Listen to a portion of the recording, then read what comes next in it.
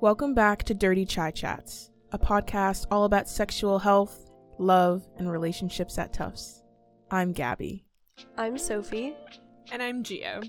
First and foremost, we would like to note a trigger warning as the topics being discussed today will address sexual assault. April is Sexual Assault Awareness Month, and we've invited Emma, Associate Prevention and Response Specialist from the CARE Office.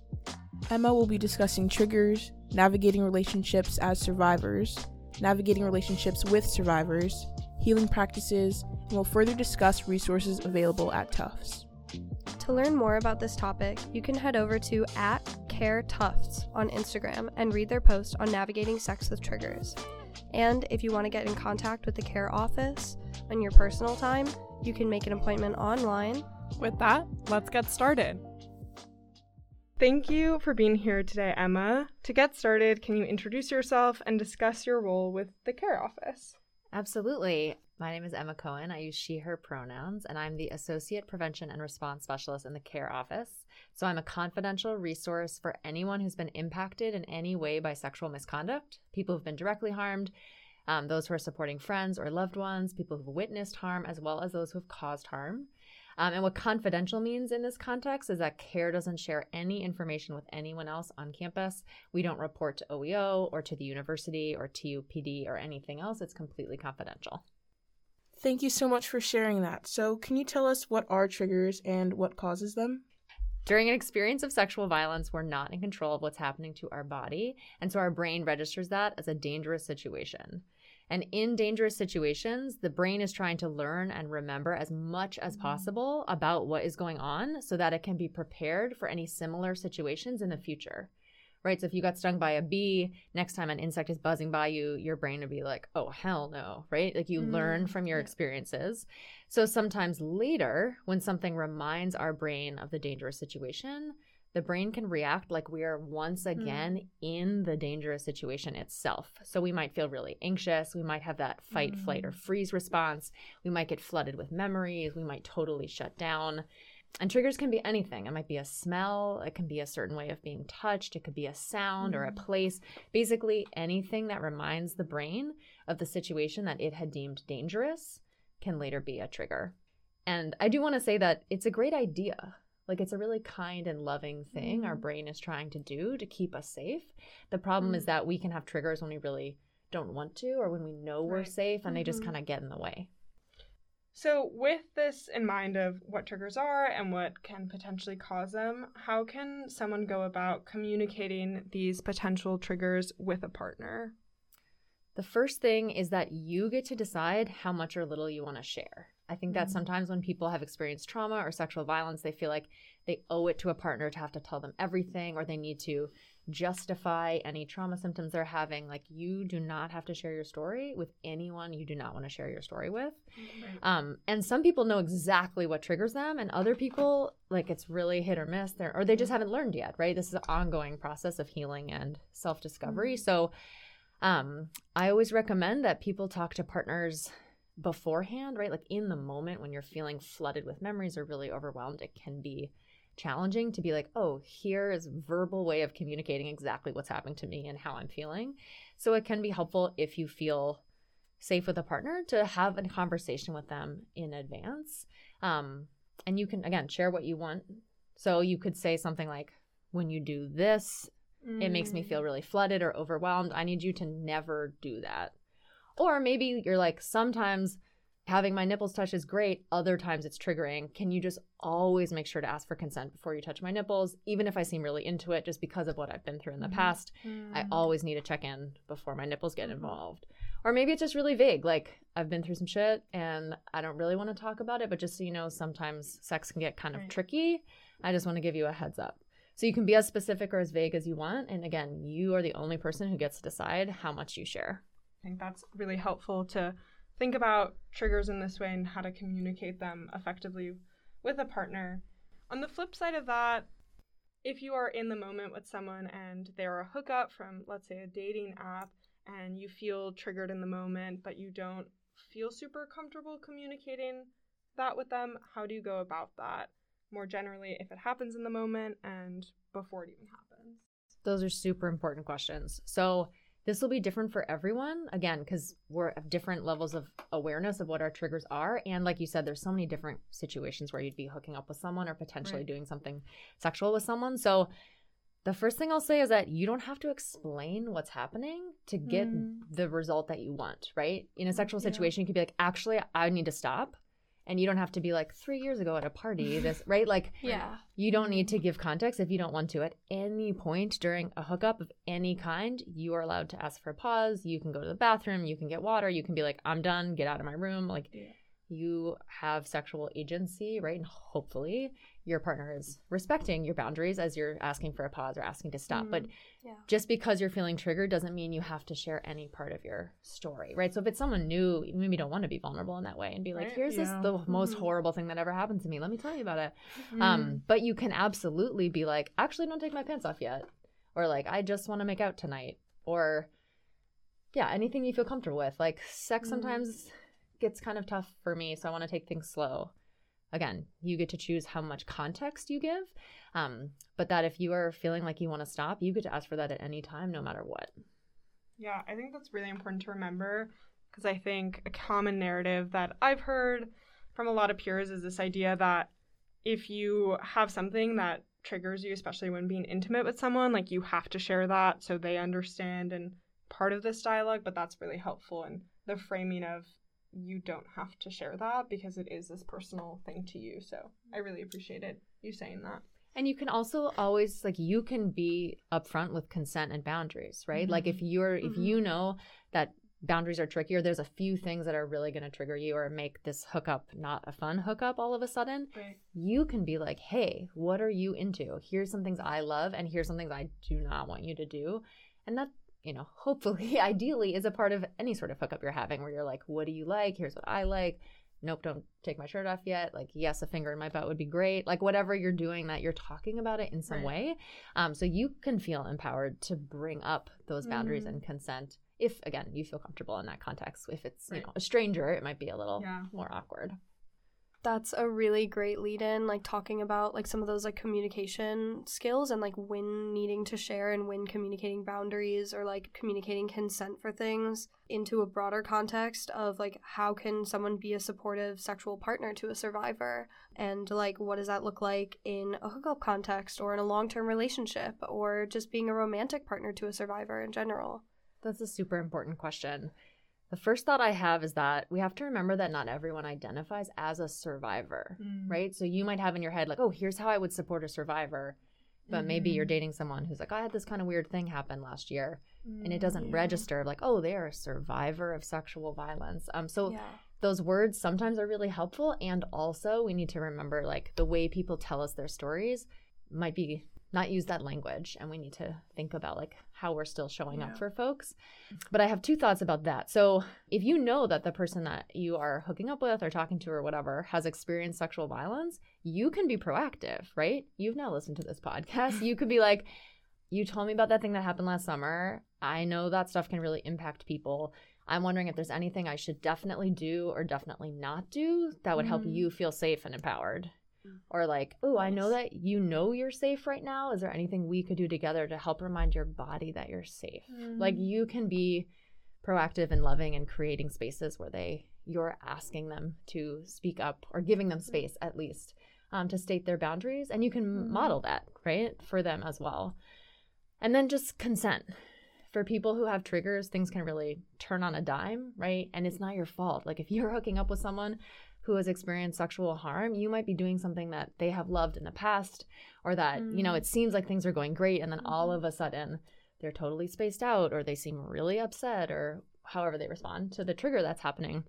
So the more you can ask for consent in advance, the better. And I think there's this myth that consent ruins the moment. It's totally not sexy, right? That you have to be like, may I please touch your left breast? Like, right? But there's like a lot of ways that you can have consent be really part of what's going on, right? Like, is this okay? Are you ready for a blowjob or do you want to wait? Like, is there anything I can do that would make you feel amazing right now? There's a lot of ways to talk about sexual stuff and making it really clear there's no pressure. So asking like, can I take your pants off 10 times in a row is not healthy consent, right? But being like, do you want me to take your pants off? I'm totally happy to keep making out if you don't want to, right? So again, modeling that there's lots of options, that you are interested in their boundaries, you are interested in them having sexual agency in the situation is a really healthy thing you can do with someone who has experienced sexual violence, and honestly with anyone that you're hooking up with. That's a great call. I'm also thinking about when you were talking about how some people might identify as survivors and other people might not. Like, how can survivors cope with stigma placed externally on their experiences? And, like, what can survivors do to heal? Yeah. First thing is that we need to constantly remember that more people are survivors than we know about. Yeah. And the media loves a frightened white woman survivor.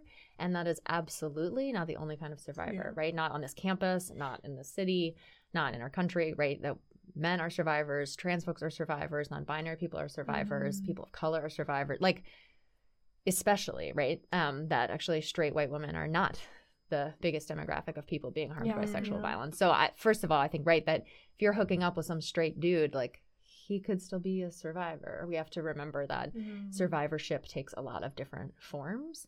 And I think I agree with you. There's a lot of stigma, right? Or a lot of expectations about, like, oh, you're a survivor, so you're damaged, or you're a survivor, so you love sex, or there's lots of weird stereotypes that are often based on trauma responses people have seen, or that the media has misrepresented. But I'd say that isolation is the hardest piece. Like, it's a big barrier to healing. It's a barrier to self-discovery in a lot of ways. So I encourage, like, that people remember that healing looks different for everyone. And then it can be really helpful to be with others. So that might mean talking to someone at CARE. That might mean having a therapist. That might mean telling a trusted friend or a sibling. That might mean being part of ASAP and going to their survivor spaces here on campus. That might mean working for social justice and trying to spread awareness about sexual violence with other people. And which isn't to say, of course, there's also a lot of healing that can happen through, like, journaling or through yoga or, like, dancing around in your room or going for a run. Healing can happen sort of within yourself. But I do think that in terms of the stigma and the kind of isolation that can come from that being in community in some way can be really helpful. And the number of times someone sat down in my office and shared with me what happened, and I've just shared some basic information about trauma and how sexual violence can impact people, and they've just been like, whoa, just knowing that I'm not crazy or that I'm not alone is so helpful. So for me, I found that isolation is the biggest barrier to healing, and that any way that people can be connecting, a healing really happens in relationship, whether that's a sexual relationship or just with a friend, with a pet, with nature more broadly, with someone at CARE. There's a lot of different ways to heal. So thank you for talking about triggers and what causes them and how we can communicate with, like, our partners in, like, different contexts, whether it's, like, a relationship or just, like, hookup culture. But other than navigating triggers caused by sexual assault in a relationship or hookup, what resources are available for individuals at Tufts who have been assaulted? So I'll plug CARE again, right? So we are completely free, completely confidential. You can make an appointment straight through the CARE website, care.tufts.edu. And you can have an anonymous appointment. So you could put a fake name, you could put your initials in. We do not need to know who you are to provide you with support. And we do not need to know anything about what happened. So I think a lot of people are like, well, I don't want to connect with a resource because I'm going to have to, like, sit in a room and, like, tell my whole story to somebody. And that is not true.